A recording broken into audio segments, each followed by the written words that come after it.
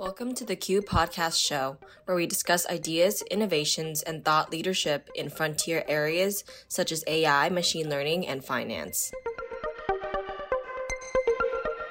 In today's session, we are joined by Dr. Auguste Sugianto from Wells Fargo on a discussion on machine learning interpretability. As more and more machine learning models are being adopted by financial companies, concern is growing on how to trust decisions made by these models. Do we know how the models work? How will they behave in edge cases? Can they be used in real-world settings? Dr. Auguste Sugianto is a pioneer in model risk management. An accomplished researcher with many publications to his name, Auguste discusses his latest paper that provides a methodology to unwrap the black box of deep neural networks through exact local linear representations. He also discusses the newly open-sourced package from Wells Fargo, Alethea. Let's join Auguste and Sri. Welcome, everyone. This is the fifth week, or rather, this is the sixth week of the Quant University Fall School. And the theme of this school has been machine learning in production. And we have looked at various facets of machine learning, and we have run 3 courses trying to kind of bring people up to speed on the various innovations which are happening out there. But the key area still is that when you think about machine learning in production, there's so many open problems for research. And when we think about how do you make sure that you deploy these large machine learning models into production, you have to start factoring in all the key areas which you have to think about in terms of whether these are usable, whether these are interpretable. We really make sure that the actual outputs are usable in a production setting. So today, we are fortunate to have Dr. Auguste Sugianto, who is leading all these efforts at Wells Fargo. Now, the domain at which, the scale and the domain at which Wells Fargo operates, they have to make sure that all these models are thoroughly tested, thoroughly vetted out before they can deploy in production. And when you think about adopting these kinds of models into production, you have to start not only looking at the workflows, but you have to do intense research on making sure that you understand what these models are actually doing. And Dr. Auguste has been in the forefront of innovation in model risk and making sure that these models, which are currently being designed and deployed, are actually usable and interpretable. And in the last 6 months, we have exchanged multiple notes, and we had Dr. Auguste present in our summer school. That lecture was very well received. So we invited Dr. Auguste to come back and talk about his latest research and the beautiful package Auguste and his team have developed called Alethea. And I would love to kind of see how we can bring that onto the sandbox and start playing with that. So welcome, Auguste. Thank you, Sri. Thank you for the kind introduction, and hello, everybody. I browsed through the attendee list, a lot of very familiar names from the very, very old days, back to my old days at Ford Motor Company too. So thank you for attending, and we're going to have hopefully something that's fun and very useful. We're going to talk about something very, very practical. Sri talk about research, but what we do is really something that we can deploy and benefit right away. This is what we really, really keen about. Our research is very, very different from academic research. Our research is really more how they're talking about the practical aspect for real world. So this is what I'm going to share today. So I'm going to let me do share screen. Sri, can you enable me to share my screen? Yeah, give me 1 second, Douglas. I thought I had done that already. Give me 1 second again.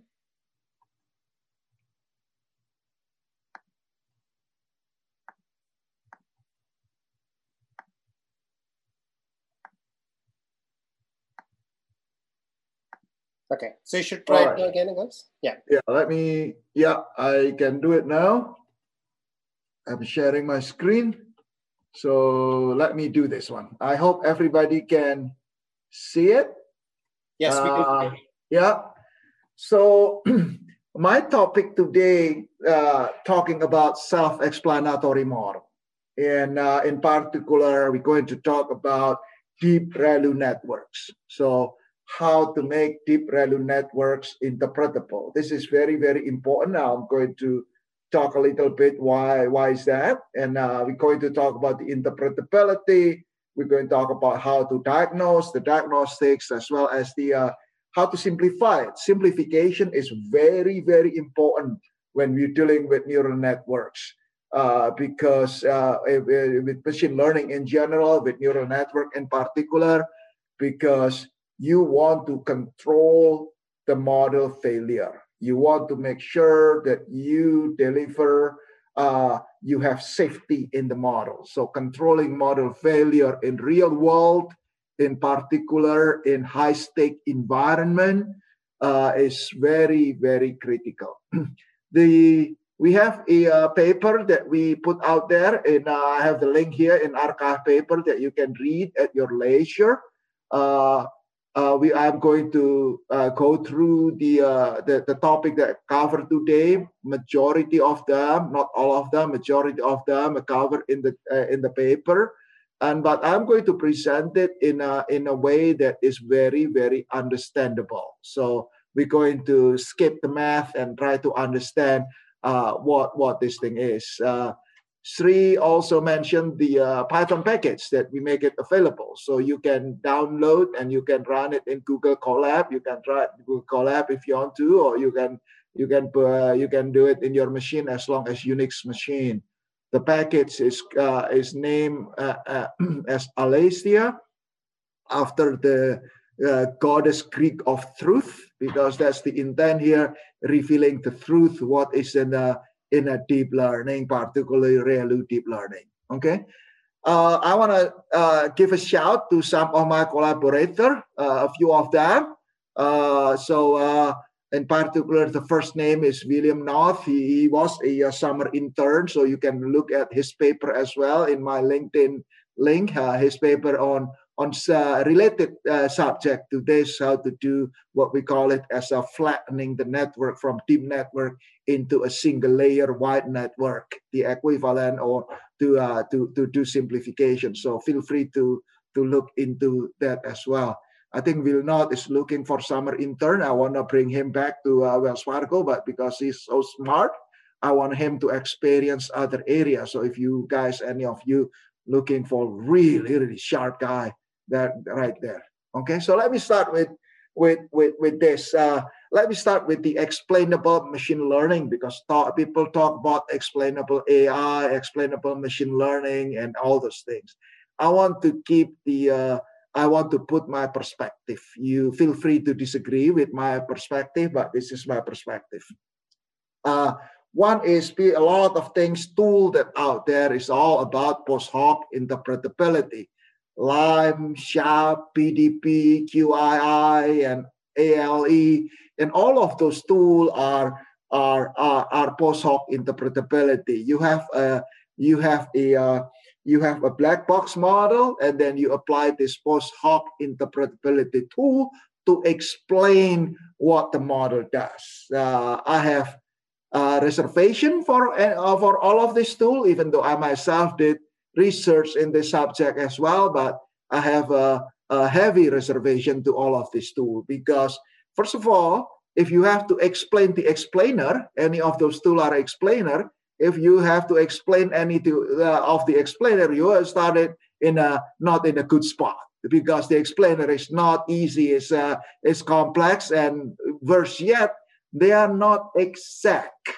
So they can be wrong, and many of them are wrong in many situations. So just be very, very careful when you use a post hoc interpretability. Take it with grain of salt, apply multiple of them, and sometimes the outcome is contradictory to each other. That's the nature of the tool. So I am not a fan of post hoc interpretability, as I said.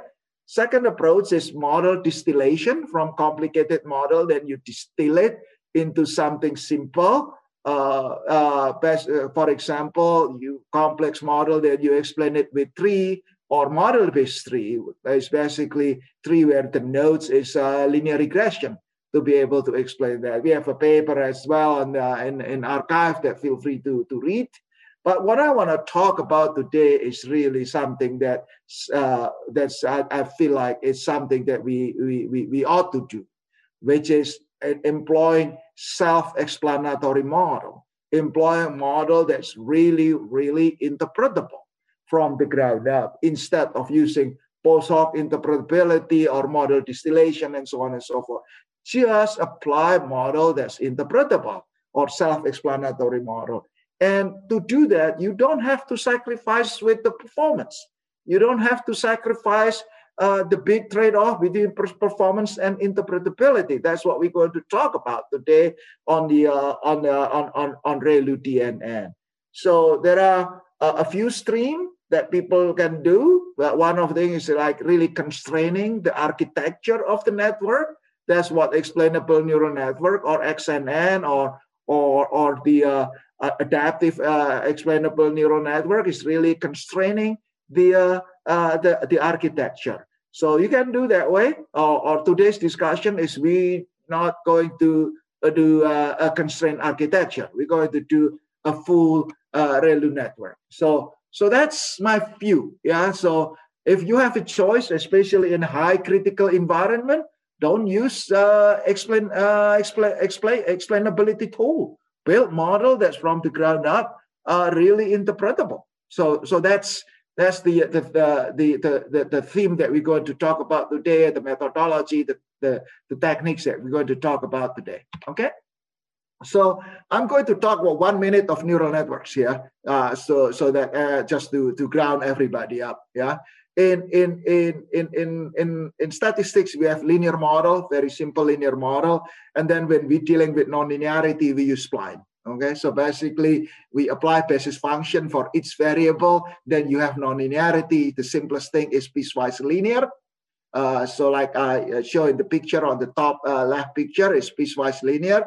This is exactly what ReLU basis function is, or rectifier linear unit. Basically, you have a cut for the linear function. If the value is bigger than 0, it will be linear. If the value less than 0, it will be negative, or 0, it will be 0. Okay, so it's on and off. If you think of it, the local linear model will be on or off.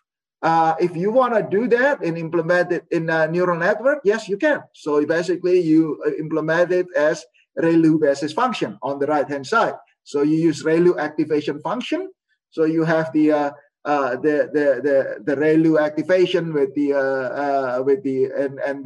NOT location that not known as we call it NOT location in spline. We call it as bias weight in the ReLU network. So that's a univariate model. Is very simple. In multivariate, statistician do project it first. So from multivariate variable, you project it, you apply projection matrix V, so becoming a univariate, and then you apply the ReLU basis function. That's called single index model. And single hidden layer network is basically a generalization of that. So instead of a single index projection, you do for each projection, you have multiple projection. For each basis function, you have different projection. That single hidden layer network, in a way, you can look at it almost like a multi-index model in statistics. So that's the way we look at neural networks, right? So now, how about if we're talking about the deep ReLU? So I'm going to give a very, very simple example. Deep ReLU is basically just you put multiple layers. So instead of just a single layer, you put multiple layers. So very simple. The output of the previous layer become input to the next layer. So it's very very simple here. And let's see what this thing get a little bit more insight. So don't worry about the weight matrix, or the bias. That's the what written and below. So I just created a stylistic example using choosing this matrix for the weight to illustrate what the multiple layer do, right? So the first layer, we only have 2 nodes. So if you have 2 nodes, node 1, you have data. the data subjected, you enter the data, node 1 is on. It can be node 1 is on, or node 2 is on, or both nodes are on. Meaning that if nodes 1 on, you have that linear equation from node 1. If the node 2 is on, you have linear equation from node 2. If both on, then you have a weighted average of between the two linear equations to get a new linear equation, right?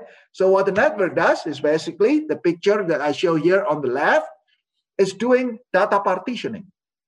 So 0, 0 is when no node is on. So basically the value is less than 0. Output of the neuron is less than 0, so the ReLU clip it into 0, right? So 0, 0 is no node is on. 0, 1 mean that node 1 is off, node 2 is on. 1, 0, node 1 is on, node 2 is off. 1, 1 is both nodes are on. So any data that coming in, it will be mapped into this for region, right? So the first layer of the deep network is basically, in this example, simple example, partition the data into for region. So any data will go into this for region, and then from that, the output of that will go to the second layer. So the second layer in the previous example, I showed I have 4 nodes. So with that, similar things with that, yeah. So the data is get partitioned further. So you can see it there, an example of the partition. So with that, what the deep learning does is basically do data partitioning. So if you think of it, it's almost like tree. Tree is doing partitioning, but tree doing partitioning based on one variable at a time. To partition, so based on the equation, right? Based on the linear equation, you partition it. So it's more flexible than tree. So that's one thing. The structure is more flexible than tree because it's not one variable at a time, but based on the combination of variable. Those some people call it oblique partitioning.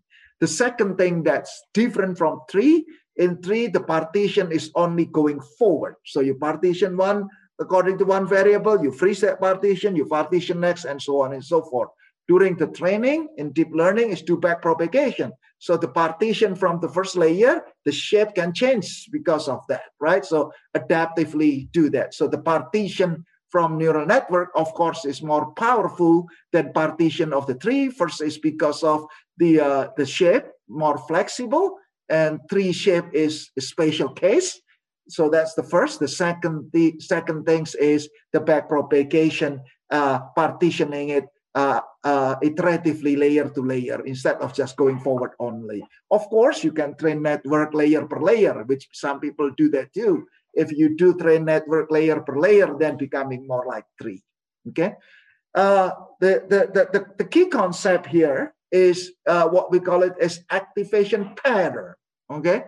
The activation pattern is basically which node are on for each layer. Which node are on each layer that define partitioning and define the data partitioning and define linear equation. Because once you fall into a certain region, it become linear. If you think about the first layer only, right? Node 1 on, node 2 on, or whatever is a linear equation. And then in the second layer, combination of linear equation, it will be still linear. So for each data, it will be mapped into partition corresponding to the linear equation or local linear equation according to the activation pattern. I'm going to skip the math, but this is discussed in the paper. But basically what we can do is we can extract the activation pattern by running data point per data point. We can get the activation pattern, which nodes are on or off for each data. And with that, you can extract the W, the weight that's from many layer into simple weight and into the bias as well. Those you have local linear model. So for each sample corresponding to a region, corresponding to local linear model. Now, You can have many of them because of that. The expressivity or the capacity of network defined by the number of nodes and the number of layer that define how many local linear equation. That's a very, very large linear equation that you can get, that neural network can capture. Let me give a simple example, to what I'm talking about, to make it less abstract, because this is the key concept for the discussion, the rest of the discussion. I have an example here, very simple network, 3 nodes on the first layer, 2 nodes on the second layer. I have data input, x1 equal to 2, x2 equal to 1, so you can trace it. Going to the first node output is 10, so the node is on. Going to the second one, the output of the node is 0. As you multiply it with the weight, it's off. So, and so on, you get 1 is on, right? And then from that, you get propagated.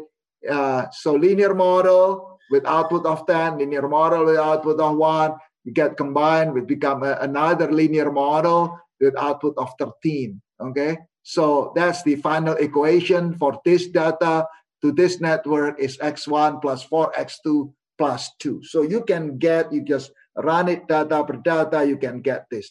The unwrapper package that is in Alexia do all of that for you. Yeah, the Alexia package that is in GitHub do all of those, so you don't have to do it manually, do all of those. When you got that, when you run it, you got all the activation pattern, you got all the regions, so that's the output on the right-hand side. Yeah. You got the region 0, region 1. Those are the partition done by the network. And each of this partition, how many data points, that's the percentage of data, whether they are, how many belong to class 1, how many belong to class 0, what is the accuracy, training accuracy, what is testing accuracy, and some of the statistics that you can get from Alexia. Okay. In this example, the network done 18 from 0 to 17. 18 linear equation. So and you can plot each of the linear equation, what are the coefficients. So that's what I did here in an example on the bottom left, plotting variable and the coefficient of each linear equation. So you can see I just do simple parallel coordinate plot to see what are the coefficient of all those linear equations, how different or how similar they are. So very, very similar to do parallel coordinate plot. Alexia package gave you all of those. Okay, so that's just a quick things that what it does at the end of the day. Deep learning, ReLU deep learning is I don't want to disappoint you. It's basically a segmented regression. Yeah. So deep learning, deep ReLU, whatever deep, however wide. When you train it, what they do is basically segmented regression. Of course, it's segmented regression in steroids because the segmentation is data-driven. Remember all the partitioning that we talked about, the network partition it in a way that local linear model work best. So one is data-driven. The second thing is it can be so many of them. A lot of linear model. So it's not like 1, 2, 3, or 4 segmentation, but it can be 1,000 or 1,000,000 of them when we're going to revisit that a little bit later. Okay, this is what happened. So when we extract all those local linear model, the network construction, the network that you have we call it P-expressivity. You can have it can contain a lot of. For example, if I just do a single layer and I have 3 nodes, so I can have 2 to the power of 3 minus 1. So you can have a 7 equation with 3 nodes, you can get 7 equation. So in a single layer, if you have D node, you have 2 to the D minus 1 linear equation. That's a lot, let alone if you have now deep network. So you have a big universe. When you run your data, with training data, not all of them are exposed to. Not all of them get data. So this is something that we need to be very, very mindful because people are not thinking about this. Not all the linear equation in the network exposed to the data. So if that's the problem, we have problem with the with the reliability, how trustworthy the network is, particularly in the region when we don't have enough sample, when the sample is small, or never get exposed. So when you run your test data, when you run your testing, some of them are overlapped.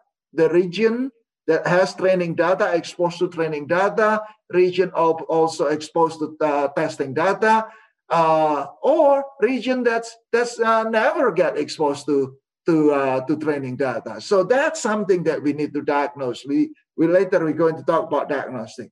So it turned out that if you use neural network, only a small portion of network, small number, a portion of local linear are really used by the network. Small number of activation pattern. Number of LLM, local linear model, is much smaller than the expressivity of the network. That's in real world, in most of application. Unless you have humongously big data and a small network, that different story. Here is the thing as well. Many local linear model only have single sample or single class in classification problem. So if you have linear equation, this is from your regression class, from basic statistics. If I have P variable, I need at least P plus 1 observation to get a good regression equation. So in network, it's not like that. You know, many location only have single sample, those less reliable. So this, I give an example here, table on the right side. You can see the how many region, a lot of region in this case, 155 regions. And how many sample in each region. When you run ALASIA, you'll get that and get summary. And you can see here a lot of region have one observation. The response mean in this is like for classification problem, you can see is it a single class or two class. And then you can get the local MSE in this regression problem in this example, local MSE and global MSE. Local MSE is what is the mean square error for that region, only the data in that region. Global is when I run all the data into that region, how good is that local linear model? We're going to use it for model simplification and diagnostic later. Okay, so now if we have the LLM, if we have local linear model, we have local exact interpretability because we have the linear equation. Unlike LIME or SHAP, okay? LIME and SHAP is not exact. So it's through perturbation or through sample. Yeah. Here we got exact local interpretability. We can do box plot, so you can see the equation, how the different local linear model have different coefficient. You can box plot it. You can parallel coordinate it to see how different they are or how similar they are. Right. We can look at the importance calculation, local linear importance, and we can look at the interaction and look at the many fact as well in a very exact way, and we can apply statistical inference locally as well if you want to. Okay, so let me give you an example here in terms of, because a lot of people, and SHAP is very popular, LIME is very popular, so I picked 3 examples in one region. So that's the label. You see Deep SHAP 3 or Deep SHAP 2 or Deep SHAP 1. Those are different sample. So ALASIA is the exact, because that's a local interpretability, the exact equation. Yeah. And then when we apply LIME or kernel SHAP or Deep SHAP, you see how different they are. Yeah. And some of them can be very wrong. You can look at the variable that's important or not important. It can be very wrong. So look at the inconsistency across the board when you compare LIME, kernel SHAP, Deep SHAP to ALASIA. ALASIA is the truth. It's a local linear model. The local linear model that we extract from the network. So when you use all those explainability tools, be very careful. This is why I'm not a fan of explainer. I'm not a fan of explainable machine learning. If I can do interpretable machine learning, like what we're going to talk about here in a DeepReLU, which is basically is very interpretable, I pick interpretable model anytime. Okay, feature important. So we can calculate, given you can look at the math in the paper, but you can see how important one variable. We can look at the effect plot, just like in statistics, but now the effect plot has to be local, right? Because we have so many of them. So locally, pick a region that's big enough. You can plot what is the effect of each variable, and you can look at the distribution as well. We can look at the nonlinearity. So this is I'm just simply plotting the coefficient of the regression to variable. And in this example is Boston housing data set, the very well-known data set that is in scikit-learn. So for this, you can see what is the weight, what is the coefficient, and I'm only plotting the centroid of each region so that it won't be too crowded. So I'm plotting the centroid of each region, and the weight. So the diagonal is basically give you min effect. The diagonal give you min effect, and then the off diagonal, after you remove the min effect, you plot the same thing. You can get the interaction effect. Okay, how one variable in this example, how the crime rate interact with the lower status of the population for house price, right? So you can get this as well. This is very, very important in the diagnostic. We remember in the previous example in the let me go back to the table a little bit. Alicia table, when you run it, you get the table, calculate local performance locally for that region. What is the performance? And then we compare with global. If we run all the data into that local linear model, how good or how bad that one is. So that's what is plotted here. Yeah, two examples that I use. The top one is about Boston housing. So it's regression problem. So we plot mean square error. The bottom one is classification problem. This is FICO HELOC data, the data that was used for competition a while back. FICO HELOC data, the data that used by Cynthia Rudin in her paper. So you can see this one here. You run the network, you can see the locally it's very, very good. The mean square error is good.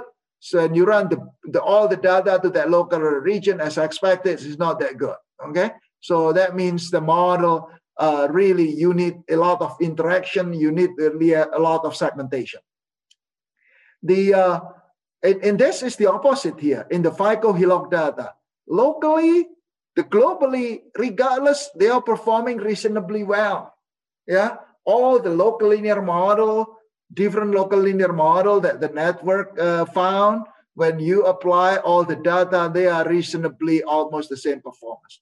When you have something like this, it tells you that basically you have a redundant, unnecessary local linear model. A single linear model will do a good job, which actually that's what it turned out. When you run FICO model, you run through Alicia, you can get this thing, an indication, I don't need complicated model. Heck, I only need one model. So when you run logistic regression, voila, you get a very, very good result. But from this diagnostic, you can simplify your deep learning into a more simplified model. We're going to talk about that in a little bit more detail. Okay.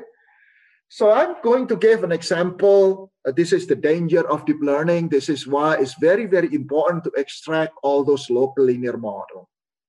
So Sarus and my team created very, very simple example using simulated data. So this is the top equation, the data generator. Very, very simple linear model. You generate data, and then from those data, we fit 3 hidden layer neural network, each with a neuron. And that's, even though the model looks small, but it's not really small. Remember, even it's a single layer with 10 neuron, you have 2 to the 10 minus 1 equation, right? So a 3 layer, you have so many of them. So you do this one, you run it, you train it, and then you test it, you split the data, you train, you run through this, you get the AUC on the validation data set, on the testing data set. it's very, very close to the how good the model can be. So we created a data that as best as you can get is 0.835, right? And this model, it looks very, very damn good. Looks very good, very close. The AUC is very high. So it's I'm happy. Is it? Should we? Okay. So that when you extract the local linear model, with the methodology that we just talked before, it turned out with this data set, with this network and this data set, we have more than 3,400 local linear model, more than 3,400 regression model. That's what you get. Okay. More than 3,400 regression model. It turned out that more than 2,100 only have one observation. 63% of the local linear model, 2,100 of them only have one observation. So, and then let me plot it now. So I'm plotting on the x6, on the x6 at the top equation. The coefficient should be minus 0.8. So that's, and I plot it. So the horizontal plot, the horizontal is the coefficient. And the vertical is count how many sample in each region. So every circle here is a local linear model. And I'm only plotting the x6. So it should be around green because that is minus 0.8. So the region, the one that, remember 2,159 is single observation only. That's the one at the bottom. That's the coefficient of the regression. All over the place. In fact, some of them are positive. Okay? Some of them are positive. So as you go up to the scale, the sample size becoming larger and larger, the coefficient is more correct, closer to minus 0.8. The region with large sample, they are more correct. Very logical, just like in statistics. Large sample, your regression estimate is more reliable. Less sample, your regression estimate less reliable. So it's direct, just like in traditional statistics. So here's what I'm talking about when we talk about model safety. Think of it, this is the deep learning doing self-driving car, the deep learning driving Uber car a while back, right? It should be turning left, the value is negative. It's turning right, the value is positive, because for that specific instant, it's using the wrong local linear equation. So we're talking about model safety here now, okay? Literal model safety, depending on the use case that you have, right? For that data, it went to a region with local linear model that the coefficient is wrong. That's what we're talking about in the DNN problem here. And this is very, very typical problem in deep neural network. So let's bring to the next point. Can we simplify it? Because simplification, can we take advantage of that? Simplification, can we merge? Can we reduce the number of local linear equations? So we have created a very simple toy problem, classification problem. Data is in a circle. Class 1 is red. Class 0 is blue. So we run deep learning. You get all the green color there, all the local linear equation from deep learning. Many of them, right? So all those local linear equations. When we merge it, we simplify it, we can end up with 8 linear equations that probably as good as. So on the right-hand side, it shows you how the simplification that you can reduce into 8 equations only, instead of 1,000 of equation. When you have 8 equation, you know all the equation is, you know all the equation are, you know how the model will be working or will not be working, right? So it's very important to ensure. One is what we call it as conceptual soundness. If the effect is positive, is the effect of unemployment to default is positive, it needs to be positive everywhere.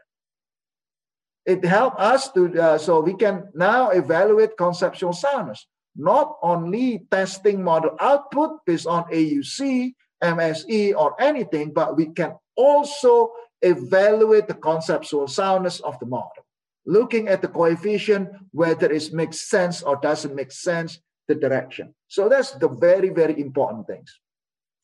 Improving interpretability, lesser model, you can understand it more.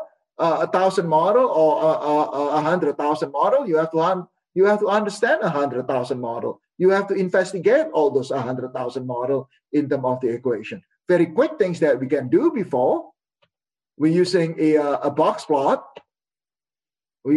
Before we're using box plot, if it's need to be monotonic, all the coefficient need to be all positive or negative. It cannot be both sides because that will be non-monotonics. So a quick check that you can do by using box plot in terms of conceptual soundness of all the linear equation extracted by the deep learning. Okay, so that's controlling model failure. I talk about controlling model failure because we know a lot of LLM, a lot of local linear model are wrong. So we need to be able to control it by having less local linear model. You control model failure, you ensure model safety. So you have a choice coming up with big data using large amount of data to train. So make sure every LLM get exposed to enough data, or you simplify. So when it's simplified, and you can see here in the example of simplification, the original deep learning partitioned the data in very complex way. That's the chart at the bottom left, right? And when you merge it, it merged into 8 regions only. So that's the merging algorithms. When you read the paper, it has the merging algorithm. It merged it, a neighboring white, and merge it to simplify the model. And that's become only, in this example, is only a much smaller number of models. We still use the original network to do data partitioning, then do a lookup table. If you belong to region 100, you use equation number 2. You region 102, you use equation number 3. So you can employ a lookup table when you use it for prediction. So that's the merging case. Then we can also do what we call as flattening. From deep network, I can simplify it into a single layer network. If I end up with 8 LLM, I can collapse that into 8 nodes. That's more than enough. 8 nodes, single layer network. That's what we call it as flattening. Some of you that work on edge computing may want to do that because computationally will less resource. So now you can deploy much smaller model in an edge computing environment. So that's if you want to do flattening. That's this very, very simple step that you can do. I want to put a simple example here in the real data home lending. So we took home lending data that's originated from 2004, 2014 home loan. We took sample and we ran it. So you get and I plot the coefficient of the local linear model. The bottom there, you show the variable, what variable there, and you plot the local linear model coming out from original DNN. We run the merging algorithm to simplify it. You get simplified model. It turned out in this situation, we only need 3 models. Okay, we only need 3 models instead of thousands and thousands of models from original DNN. So as the result, simpler model, more interpretable. And by the way, when we look at the performance, the training AUC, ReLU DNN, the original network, the second table, and the merged one, that's from the merging, and then from the flattening. You see, the flattening, the merging is not any worse than the original ReLU DNN, and the flattened network actually better, right? Simpler model, you don't need the complicated original model. You have less number and more, and you can interpret it as well. If you boil it down into 3 equations through 3 local linear model, you can see clearly the segmentation. that the deep learning does basically is segmented into 3 regions. One region is region that is on the right hand side. You can have region that is really you can look at the high FICO or low FICO, high LTV or low LTV. The green color is really the green color. If you see here on the bottom right corner, the green color is really low credit quality, low FICO, high LTV, and also the delinquency status from early delinquency to late delinquency. So you can see what the network partitioning. I have another example on the how we do convolutional neural network, CNN, text classification model.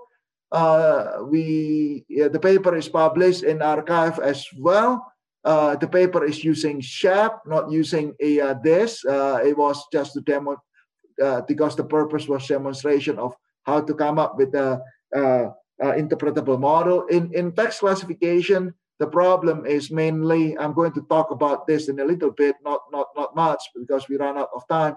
It's really when we do word embedding. We do word embedding, now become the data become mush together. It's not very interpretable. So you can use CNN to make it interpretable by to create the features that corresponding to n-grams basically, and then you can deploy it and you can look at it. In this example, I'm just do a quick things. In this example, actually the local linear model, once we look at it, it's in this example, it has 663 local linear region. 401 of them has sample less than 5, okay? And 190 region have only 1 sample. It's the typical problem with deep learning. So you can see the coefficient, they're almost the same. When the coefficient almost the same like this, I plot the coefficient with parallel coordinate plot.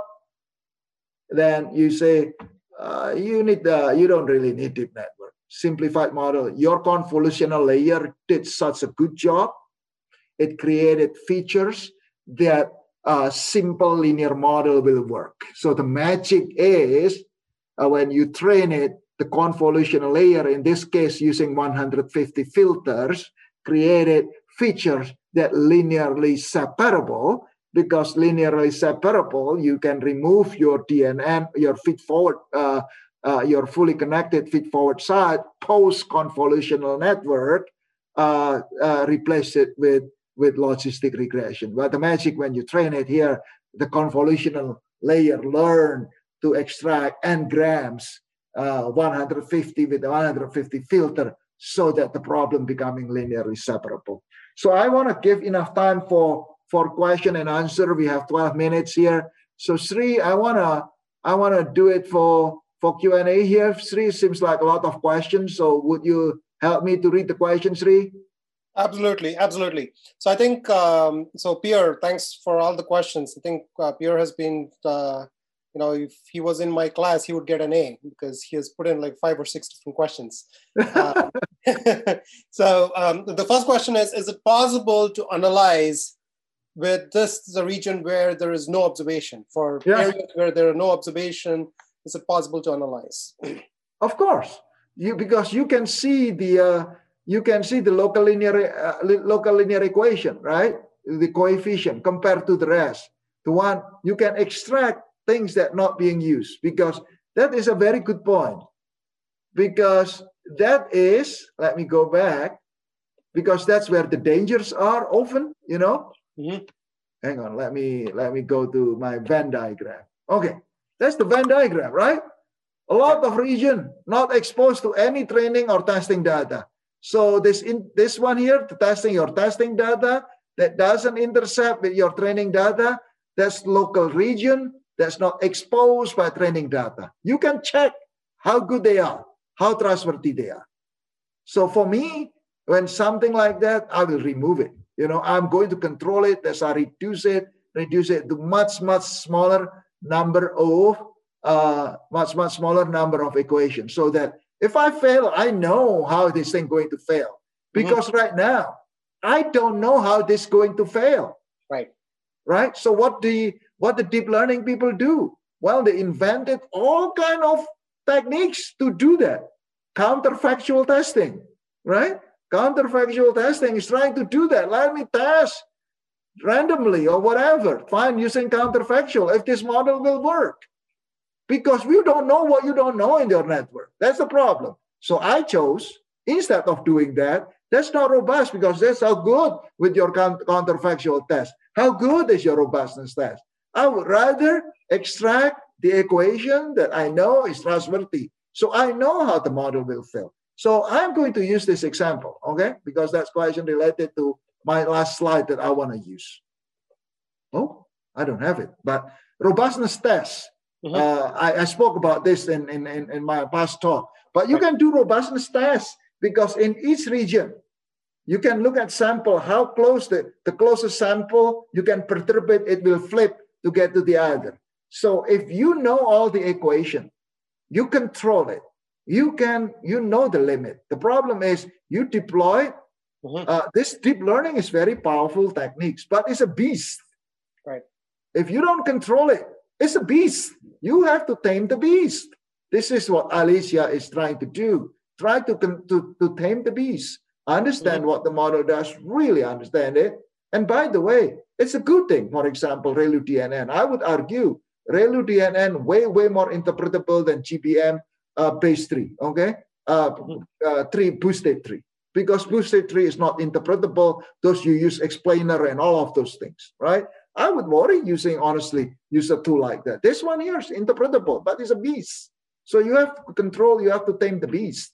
If you don't, you're going to have all those kind of problem, region that don't get exposed to data. Yes, you can. Absolutely. So actually, I had a question. I didn't type it. So have you looked at other activation functions other than ReLU? Yeah, it's a good question. It's more complicated. You know, we do ReLU because it's on and off as linear. You can do it. Yeah. So my point is this. I like ReLU because it's very clear, very interpretable. Some people want to use sigmoid, tangent hyperbolics. Well, if you can solve it with ReLU, why bother to use other things that less more difficult to be interpretable? Okay. So we're not able to come up with a theory that as clear as ReLU. That's the thing. So and then you're dealing with a piece of the beast there. Right. Absolutely. And Amir has a question. To get the coefficients using conventional DNNs, can we just take the weights about threshold to get the activation pattern instead of a ReLU network? Kind of doing thresholding instead of ReLU? Yeah, just do you just look at the whether on and off. Basically, what it is you can do it manually if you want to. Which one run it, which one is on, which one is off. The one that's on, those are your activation pattern, right?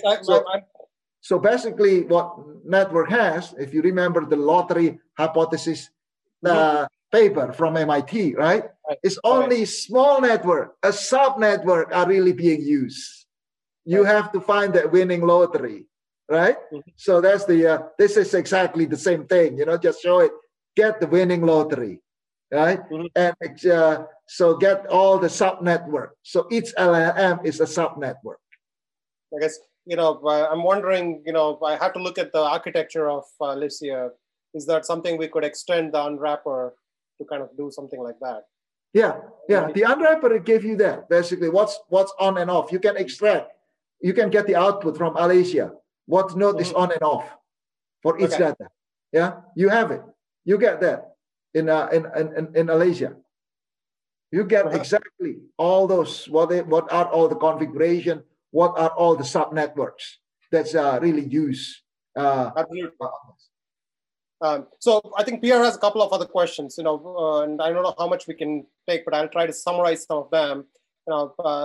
Questions surrounding sparsity of observations and expressivity of neural networks. Are there any measures which we could potentially use in order to kind of look at the sparsity, and you've kind of given like specific regions, very sparse regions, no data, and then having very few samples. how do we express those in terms of specific measures? Yeah. We don't have a specific measure right now, but what we have is, if you look at the output, we just give you very simple, how many sample in each region.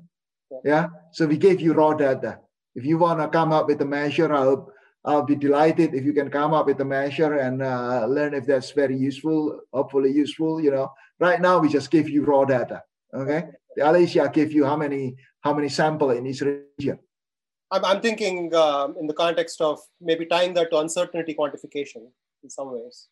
Wherever there are very sparse data sets. Yeah, I would be as simple as draw a histogram, right? Draw a histogram of number of sample for the region. Then you can see, I would do that, just I'm histogramming the count. Absolutely. Yeah, so and, that's actually something that what we did like this, So we just histogram it. We look at it, okay? So you can see, yeah. Absolutely. And then the other question is, oh God, we have 18 questions, Agus. We'll probably be here for the next hour or so. Well, I have to jump off to another meeting, unfortunately. Okay, so I will collect the notes and maybe we can discuss offline to see how we can maybe get some of the summary and post it on our Q Academy page. That way people can access the answers. We can do that. And I'll also share it with the people who are on. So let's take a couple more questions. I know this is really rushing. We do 1 hour. I think, Sri, you need to do something that more like workshop, so people can try the tool and have a lot more discussion, trying different data. I think that's what we do. I hope that I just initiate an appetite here. That we can make Deep ReLU into a very, very interpretable model, self-explanatory model that we don't have to use. This is what I say all the time. When it's explainer to machine learning is like MSG in your food. It make it taste good, but I don't know what that MSG do for you. Okay, right. So I like model that has no MSG, pure self-explanatory. So that, and then the second thing is, Deep ReLU is very powerful, but it's a beast. You have to control it to get to the model safety. Absolutely. And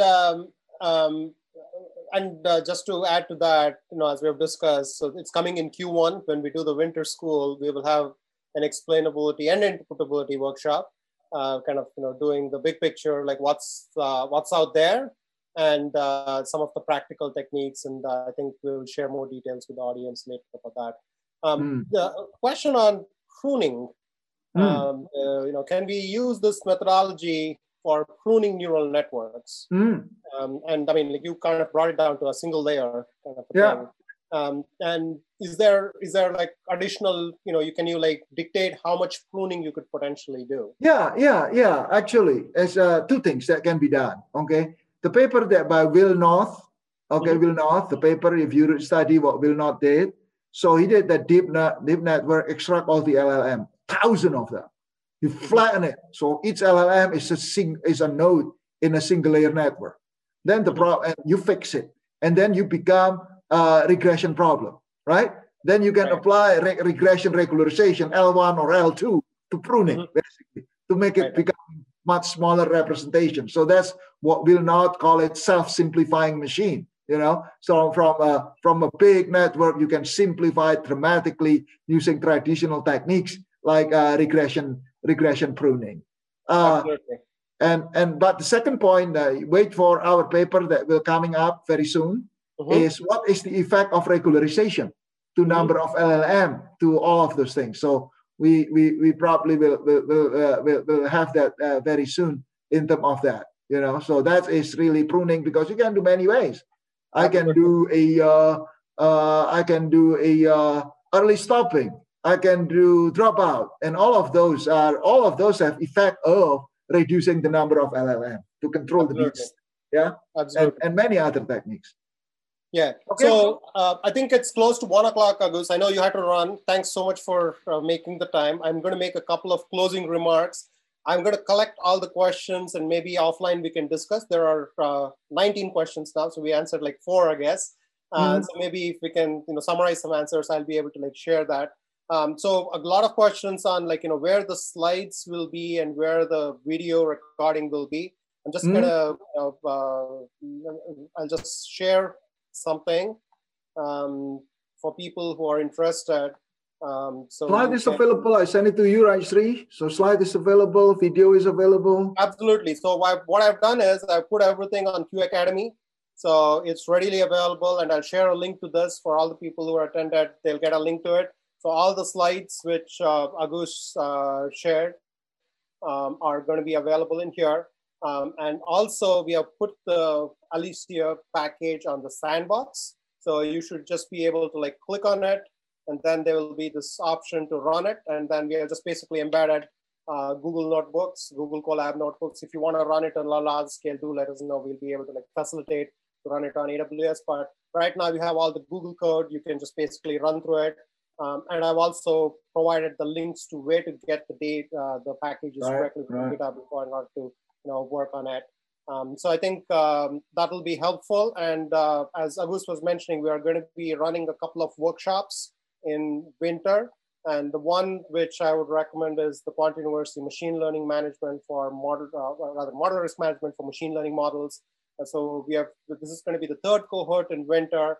And we have had people from the Fed, from OCC, from PwC, from Genpact. A lot of different companies have taken this course. So if you're interested, and especially if you're new to some of the concepts in explainable machine learning, interpretable machine learning, responsible machine learning, so you will get an orientation on these concepts, and we'll integrate some of these components we are discussing now as a part of the course. That way you'll be able to get a 360-degree perspective of how to do model risk management, especially for machine learning models. So with that, again, thank you so much, Agus. It's always fascinating. I know I kind of, switch my seats. I'm no longer in the podium teaching my students. I'm kind of, sitting back as a student and taking notes. I always enjoy discussions with you. And thanks for this entertaining and fascinating talk. I think we are on the cusp of changing the way the world looks in terms of how interpretable models should be looked at. Mm-hmm. And you have the context, and that's why I'm very, very interested in your views, because we are not, from your world's perspective, you're not just sitting in an academic chair and thinking about concepts. You have to look at it from a practical perspective and apply it in the real world. And that's where I want to reinforce the concept that whatever we are doing should be practically applicable, especially in today's day and age, and when it's data driven. And with all the noise out there, we got to sift through the noise and kind of focus on the ones which are actually useful, and also something which from a financial services perspective can be made pragmatic. So with that, I will conclude today's session. Next week, we're going to have one more discussion on basically simplification and unification of models. And Ian Covert from the University of Washington has co-authored a paper with Microsoft and a couple of other researchers. So for people who are attending, feel free to attend that lecture, and we will continue the discussion online. Thank you so much, Agus. And thank you, everybody. Thank you for joining us for today's session of the Q Podcast Show. You can subscribe to our podcast on Apple, Spotify, or wherever you listen to your podcasts. Visit us at quantuniversity.com for upcoming events, courses, and to continue the discussion.